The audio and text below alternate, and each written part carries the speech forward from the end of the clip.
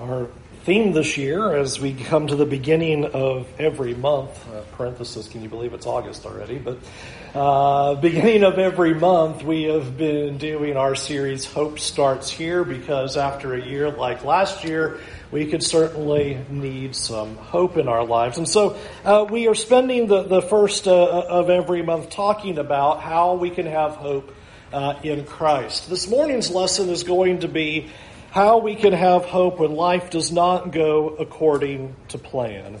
What does God want us to know, and what does God want us to do when things do not match up with what we thought life was going to be? And how can we push forward in such circumstances? There are a lot of people that we could look at in the Scriptures as a study of how they handled the trials that they went through and how they dealt with life as it didn't go according to their plan. But the individual I would like to look at is Joseph this morning. You have your Bibles. We're going to start in Genesis 37, and we're going to ultimately end at the very end of Genesis in Genesis 50 in our study this morning. Now, I will put my disclaimer out that in doing one lesson over Joseph is a serious disservice to the magnitude of all the material that is given about him.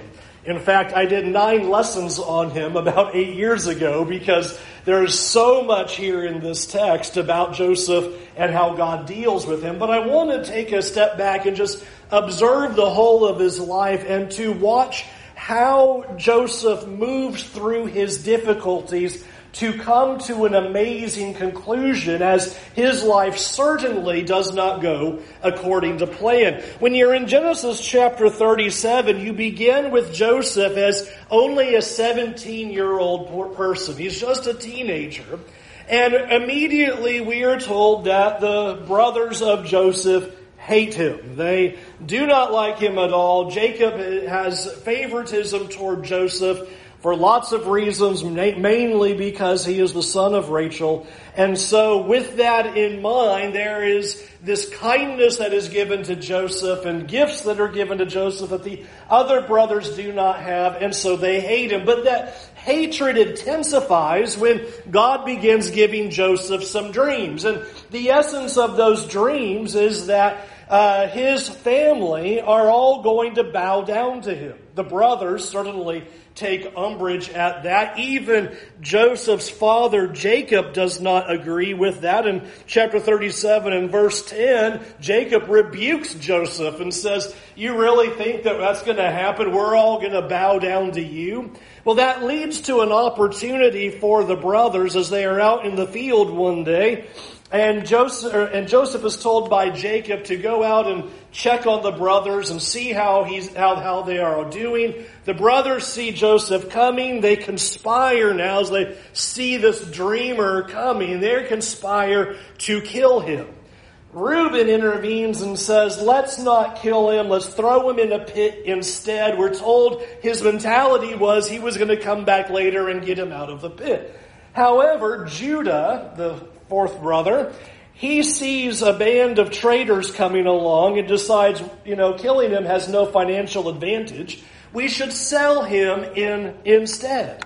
And so what you see is, as Reuben thinks he's in the pit during this time, Judah goes and gets him and sells him into slavery, inevitably putting Joseph at the hands of the Egyptians through that sale. Now, sometimes we'll have the tendency when you're in Genesis 38 to go, why is Genesis 38 here, and see it as a detraction from the storyline. But chapter 38 is really important because chapter 38 wants to tell you what a despicable person Judah is. You're supposed to know that. He is a terrible guy.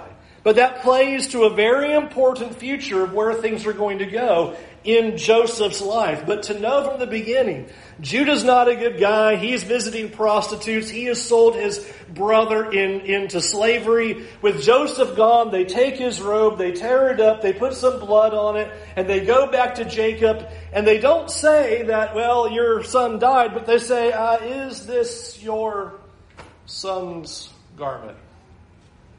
And Jacob draws the conclusion that an animal has destroyed his son and goes into great mourning and wailing over that. Now, at this point, you would say, life is pretty terrible. Your brothers hate you. They wanted to kill you. Instead, they sold you. And now you are living in Egypt, and you are a slave in Egypt because of the hatred of your brothers. But we have a saying in life that things can go from bad to worse, and that's certainly what happens for Joseph next. As things seem to be terrible for him, you'll notice chapter 39 says something very interesting in verse 2, because you would think that certainly God is not with Joseph if all of these bad things have happened to him. Certainly God must hate him to allow this to take place, for him to be sold off into slavery, and his brothers hate him. But chapter 39 in verse 2 tells us that even though all this has happened, the Lord was with him. Even as disaster is falling upon Joseph in his life, God is with him. And God is with him to such a degree that he becomes successful as he is sold into the house of a man named Potiphar. And he begins to work there, and you would think, okay, maybe things are turning around, but things certainly get worse. We are told that Joseph is a handsome man, and every day Potiphar's wife is attempting to seduce him. Every day Joseph is refusing, until finally it comes to a point where Potiphar's wife grabs Joseph's clothes and says, "Come lie with me." Joseph leaves those garments behind and runs out the door, only for Potiphar's wife to claim that he attempted to rape her, which then causes the husband to have Joseph thrown in Pharaoh's prison. And so just as you might think that things are bad, things get really bad. And you might think, well, now certainly this shows that God is not with Joseph, and certainly God has left him. But you will notice chapter 39, and it told in verse 21, but the Lord was with Joseph. Even though things look terrible in his life, even though nothing is going according to plan, we're told the Lord was with Joseph and showed him steadfast love and gave him favor in the sight of the keeper of the prison. And so now he's in the prison of Pharaoh. And you would think that things really couldn't get much worse for Joseph at this point. You've gone from home to slave to prisoner. Surely he has hit rock bottom at this point. But we're going to notice that things can still get worse for Joseph. While he is serving in the prison, we see that Pharaoh in chapter 40 gets angry with two of his officers, the chief cupbearer and the chief baker. And while those two men are down there in Pharaoh's prison, they both have dreams that no one understands or can interpret. However, Joseph says, by the power of God, I am able to interpret your dreams. And he tells the chief cupbearer that what's going to happen is in 3 days, your dream means that in 3 days you are going to be restored back to the right hand of Pharaoh. Everything is going to go better for you. You will be returned. And Joseph says to him, when you return to your rightful place before Pharaoh, remember me. Remember me, tell Pharaoh about me down here. The chief baker, hearing such great interpretation, also comes to Joseph and says, well, tell me what the meaning of my dream is. And his interpretation, not so good. He says in 3 days, your head is going to be lifted from your body. And so a positive for the chief cupbearer, a negative for the baker. And in 3 days, all those things exactly happen. In 3 days, we see the baker beheaded, and in 3 days, the cupbearer goes back to his rightful place. And I just want you to imagine for a moment, after those 3 days, when the cupbearer has left the prison and has come back to the presence of Pharaoh, the hope that Joseph would have at this moment to be able to finally get out of these terrible conditions. This is my chance finally. He's going to remember me. He's going to get me out of this place. And maybe my life will finally turn to the upswing. Chapter 40 verse 23 says, the chief cupbearer did not remember Joseph, but forgot him. And he doesn't forget him for a day, And he doesn't forget him for a week. And he doesn't forget him for a month. We are told that a whole 2 years go by. 2 years go by. The way you thought you were going to be delivered, the glimmer of hope that you had that things were going to finally turn around in your life. I just imagine how those are being dashed as week turns into month after month after month. And you begin to think, I'm not getting out of here at all. My hope was false. And just when I thought I had an opportunity of reversal, it's not going to happen. 2 more years unfold in the life of Joseph. As you come into chapter 41, this puts Joseph now at 30 years old. Please consider 13 of your years of your life have been thrown away. And in our culture, we'd say it's the 13 best years of your life from 17 to 30. There's your youthful years. Have all been lost in slavery and in prison. He is now 30 years old, and the Pharaoh at that moment, he has a dream. And his dream causes the cupbearer to go, oh yeah, I know of a guy back in the prison 2 years ago who is able to interpret those dreams.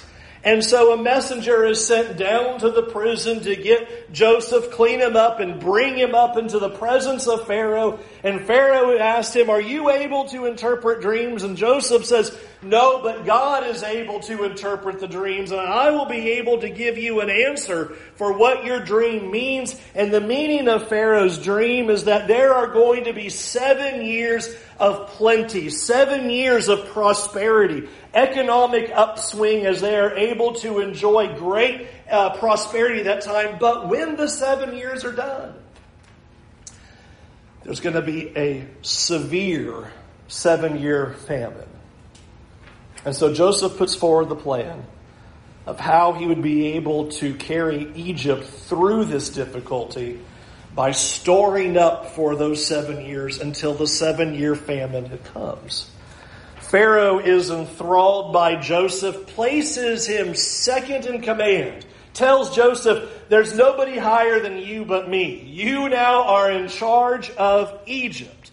And I want you to spend a moment to consider where Joseph is, because the text wants you to know Joseph's mentality at this moment. We're told that he's 30 years old. We're told that he marries an Egyptian woman. That Egyptian woman comes from is the daughter of an Egyptian priest, of the pagan Egyptian worshipers, priest of On. Marries her, has 2 kids, Manasseh and Ephraim. But what he says about the naming of these kids tells you about the mental place where Joseph is at this moment. He names his first child Manasseh and says, here's why I named him Manasseh. God has made me forget all my hardship and all my father's house. Let that sink into what he's saying. I have forgotten my family, my dad, and my brothers, the whole house. I've forgotten the pain, I've forgotten the hardship, and I have forgotten that house. Ephraim, and God has made me fruitful in the land of my affliction. Essentially, forget all that, and God has blessed me here in Egypt.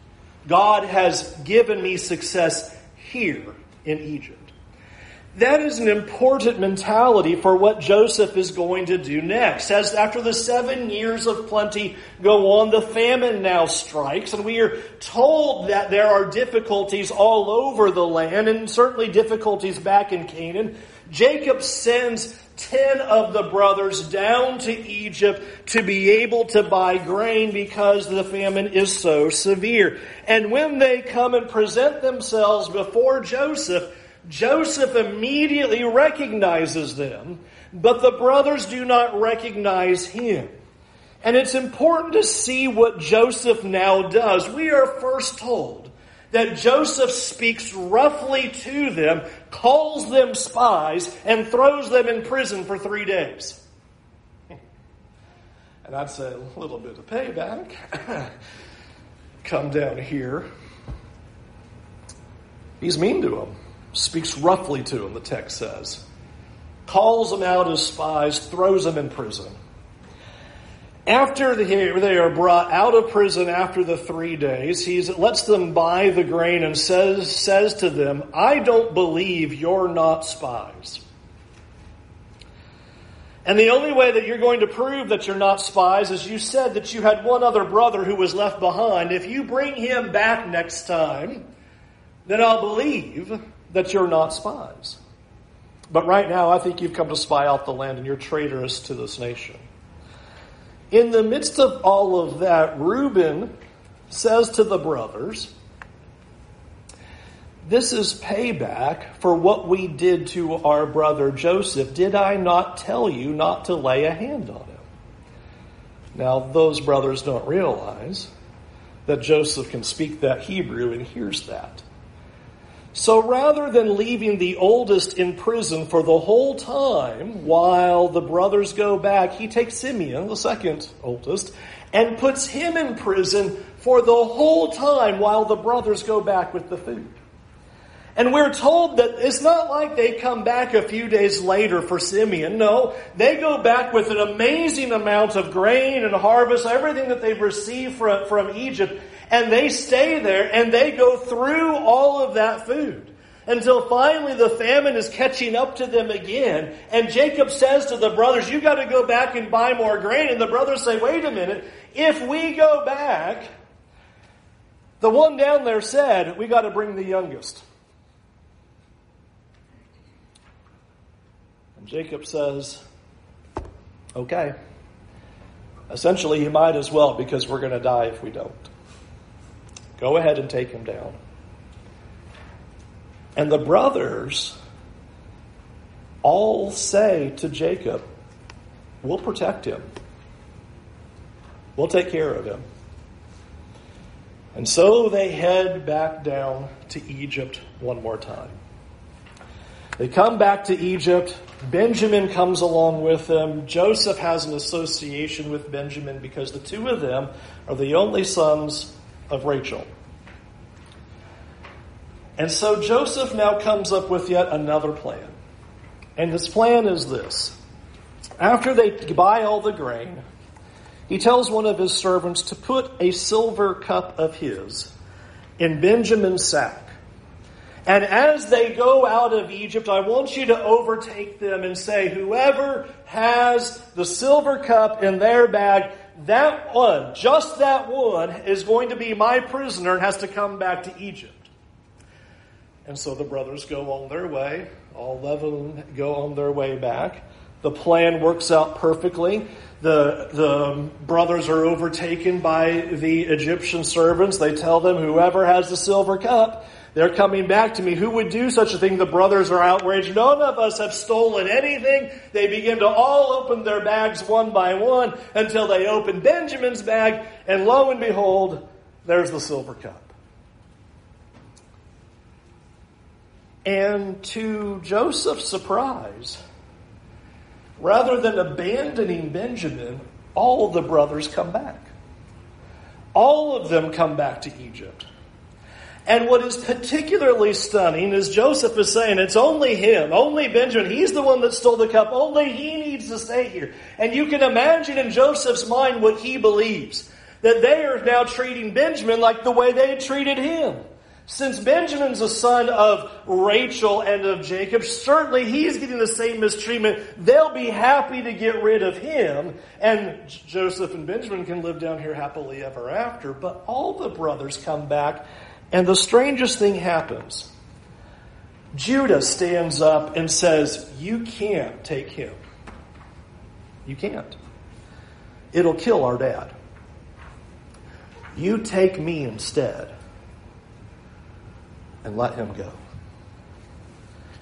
And when Judah the scoundrel, the one who had sold him, says those words, Joseph finally breaks and reveals himself to the brothers.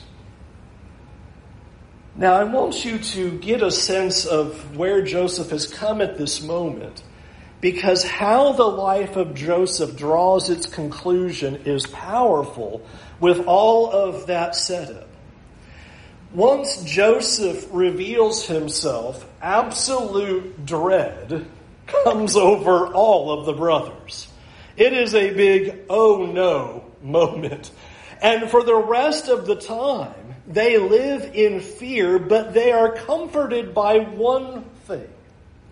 The brothers are sent back to go get Jacob so that the whole of the family will live in Egypt and they will be cared for.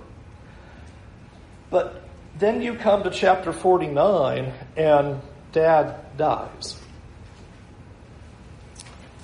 And when Jacob dies, you see the fear renewed in chapter 50 as was read for us this morning, because we are told in chapter 50 in verse 15, the brothers, once their father is dead, they say to each other, "It may be that Joseph will hate us and pay us back for all the evil that we did to him." Now remember, Joseph's number 2. He can do anything he wants. He could do anything he wants to these brothers. He's already mistreated them, imprisoned them, set them up with the silver cup. He could have them killed and nobody in Egypt would care or know the better. But here's what Joseph says to them. Joseph said to them, "Do not fear. For am I in the place of God? As for you, you meant evil against me, but God meant it for good, to bring it about that many people should be kept alive as they are this day. So do not fear. I will provide for you and your little ones." Now listen to this. "Thus he comforted them and spoke kindly to them." Now here's my big question, and the hub of what our study is this morning. How could Joseph comfort his brothers and speak kindly to them after they have completely wrecked his life? After all the evil that they had done to him, Joseph is able to speak kindly, to comfort them. And it even tells us that he essentially makes a promise that I'm going to take care of you and your little ones. I'm going to make sure you are all provided for. How could he do that when all of that has happened against him? And I want us to observe 2 statements that Joseph makes at this moment that is able to give us hope when life doesn't go according to plan. I think when you look at the life of Joseph, there's absolutely none of it that went according to plan. I don't think that Joseph ever grew up with a vision of being prime minister of Egypt. I don't think he ever grew up with a vision of being sold into slavery or ever envisioned that he'd be accused of rape falsely while in Egypt. Nothing has gone according to the way he would have looked at life. But here are the 2 things that he understands. Number 1, in verse 19, he says, "Do not fear, for am I in the place of God?" What Joseph understands is so amazing at this moment, because Joseph has the power to do whatever he wants, and yet he is not going to make them pay. He says, "I'm not going to punish you." And as you read that, would you not say, "Hey, Joseph, you have every right to do that to him"? I mean, nobody they put him in prison for 3 days. You'd go, well, that's the least you could have done to him. Look at what they did to you. They've wrecked your life. Look at the evil that they had purposed against you. And yet Joseph is able to say, it's not my place to punish. It's not my place to do something to you for what you have done. And I want you to hold that idea in your mind for a moment, because other people can really mess up our lives. Other people can do awful, evil things to us. And what other people do and the decisions that they make and the actions that they take can have a direct, dramatic impact that can forever change our lives. Forever change them. Like Joseph. Life is forever changed. Everything that he ever thought his life would be, every vision of his future, completely dashed by these brothers. And we can want the other person to pay for what they've done. We want the other person to get what they deserve. And I think it is so amazing that we see Joseph understand that he has no right to use his power for punishment, anger, or vengeance. He has all the power in the world to do whatever he pleases with these people. Now Dad's dead, so he can't say, no, no, no. Nobody's going to stop Joseph at this moment. But he understands, am I in the place of God? Even with the power that I possess, I do not have the right to punish, to vent my wrath, or to show vengeance for what they have done. And this is the essence of what the Scriptures are constantly trying to tell us. Apostle Paul says, never repay evil for evil. Now, I like to read that with a loophole. Don't repay evil for evil unless they do something really bad. Now, if it gets really bad, okay, we won't look. It's all right. Don't repay evil for evil, but if they say this, do that, betray you, it's okay. Don't repay evil for evil, but if your brothers hate you, sell you into slavery, and wreck your life, do you think a little evil's okay? Joseph has come to an awareness that even with his power, it is not his right and it is not his position to punish, to vent anger, or to execute vengeance. Friends, there's no loophole that allows us to retaliate for evil that is done. There is no loophole for us is that, well, if the evil is really bad, then it's okay to lash out. Then it's okay to vent our anger. Then it's okay to make them pay. Then it's okay to bring out our punishment against them.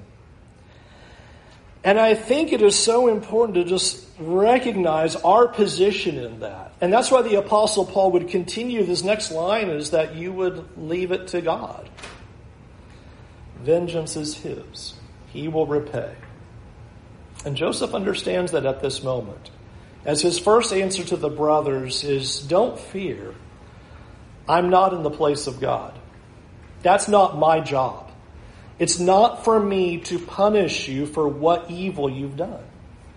That's left to God. And notice the rest of what he says that also gives hope. As for you, you meant evil against me, but God meant it for good. Now, two things I want to really settle in on this. First of all, notice, Joseph does not absolve the fact that the brothers did evil. You meant evil. He doesn't say, I know you had a good heart. No, you did not have a good heart. Well, I know things maybe got out. No, you did evil. He doesn't absolve them of it. But notice what he says. You meant evil against me, but God meant it for good. I want this to be the big point. I've got a few sub-points left, but this to be your big takeaway. Because Joseph just said something so stunning. That just because life does not go according to plan, does not mean it's not going according to God's plan. That's what he said. You meant it for evil. God meant it for good. And Joseph comes to that recognition once they come back and plead for the life of Benjamin. Only at that moment do you see a shift in Joseph. Notice it in chapter 45 and in verse 4, what he says to them. After he reveals himself to the brothers, and the brothers are terrified, first thing Joseph says, he says, "Come near to me, please." And they came near, and he said, "I am your brother Joseph, whom you sold into slavery. Now do not be distressed or angry with yourselves because you sold me here." Notice, no absolving of what you've done. "For God sent me. For God sent me before you to preserve life. For the famine has been in the land these 2 years, and yet there are 5 years in which there will be neither plowing nor harvest. And God sent me before you to preserve for you a remnant on earth and to keep alive for you many survivors." Please listen. "So it was not you who sent me here, but God." Now, 3 sentences ago, he just said they did send him there. You sold me here. So it was not you who sent me here, but God. He has made me a father to Pharaoh and lord over his house and ruler over all the land of Egypt. What Joseph comes to understand through more than 13 years of pain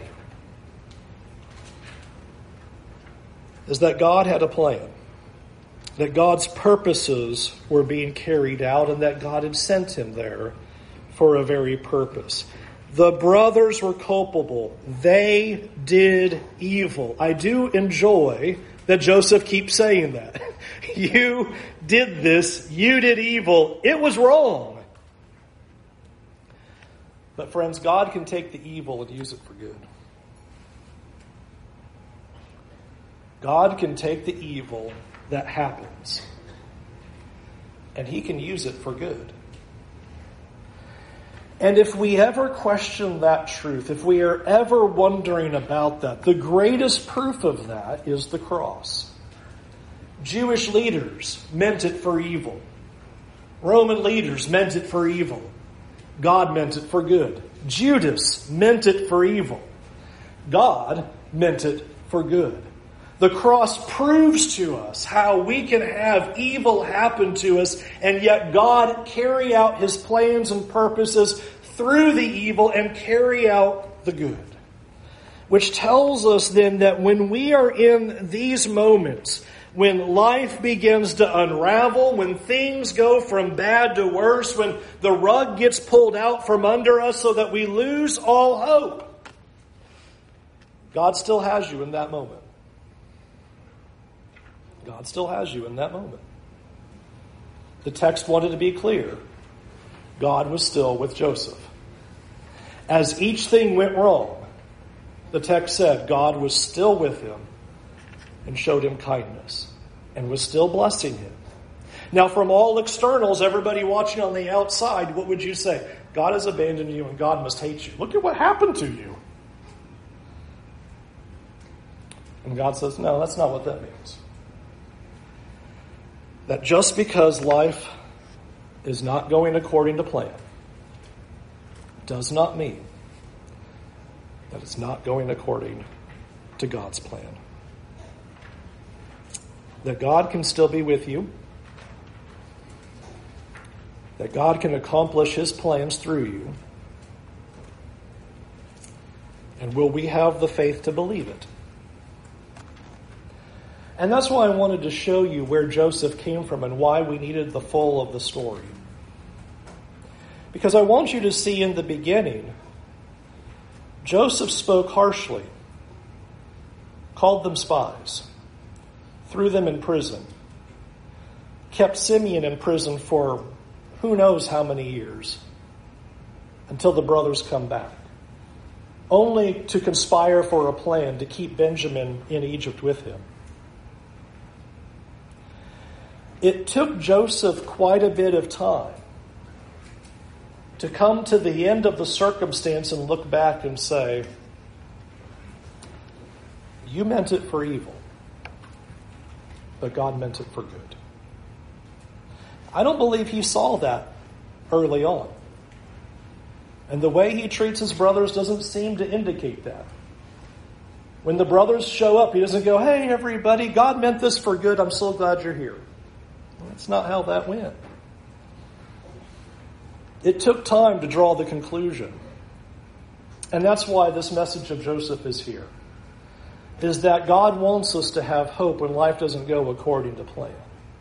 To see that through the life of Joseph, to see through the life of Jesus, to see through the life of so many of these people of faith, that God is still with you when life doesn't go according to plan.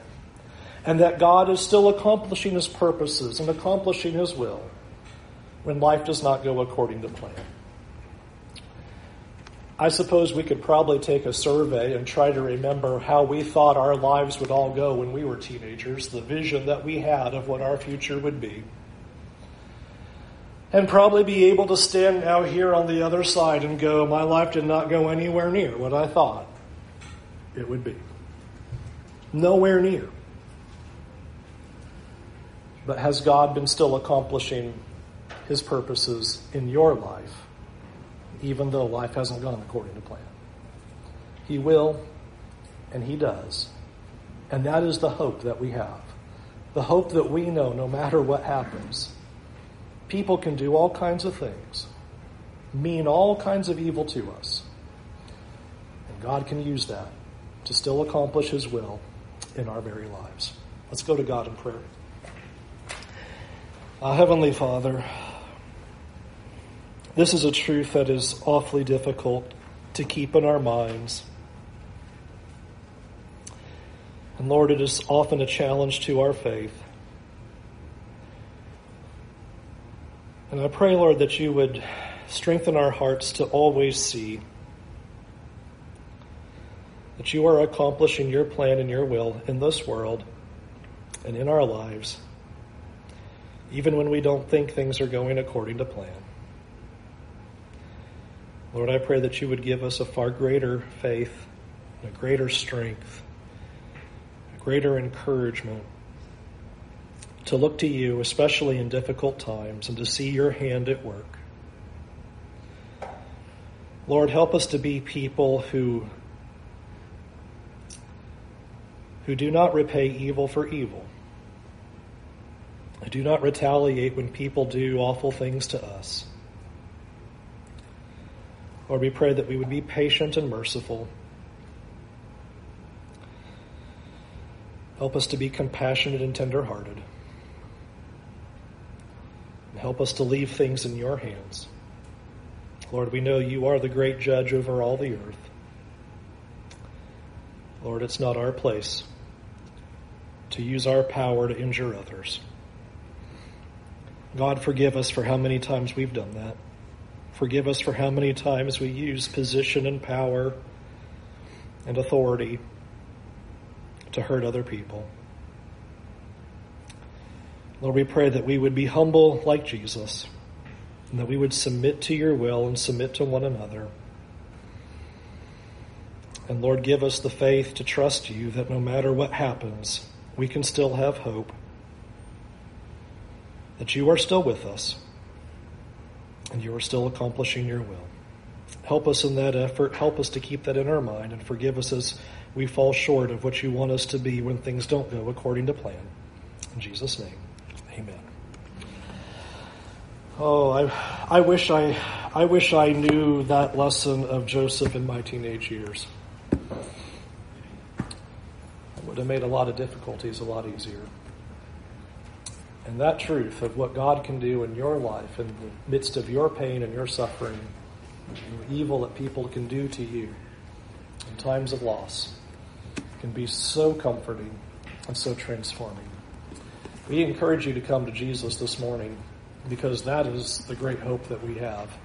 That is the great hope that lies before us, is that God is sovereign over all of the earth, that God is accomplishing his will, that God has not forgotten us. He has not gone to sleep, but that we can put our hope and trust in Him.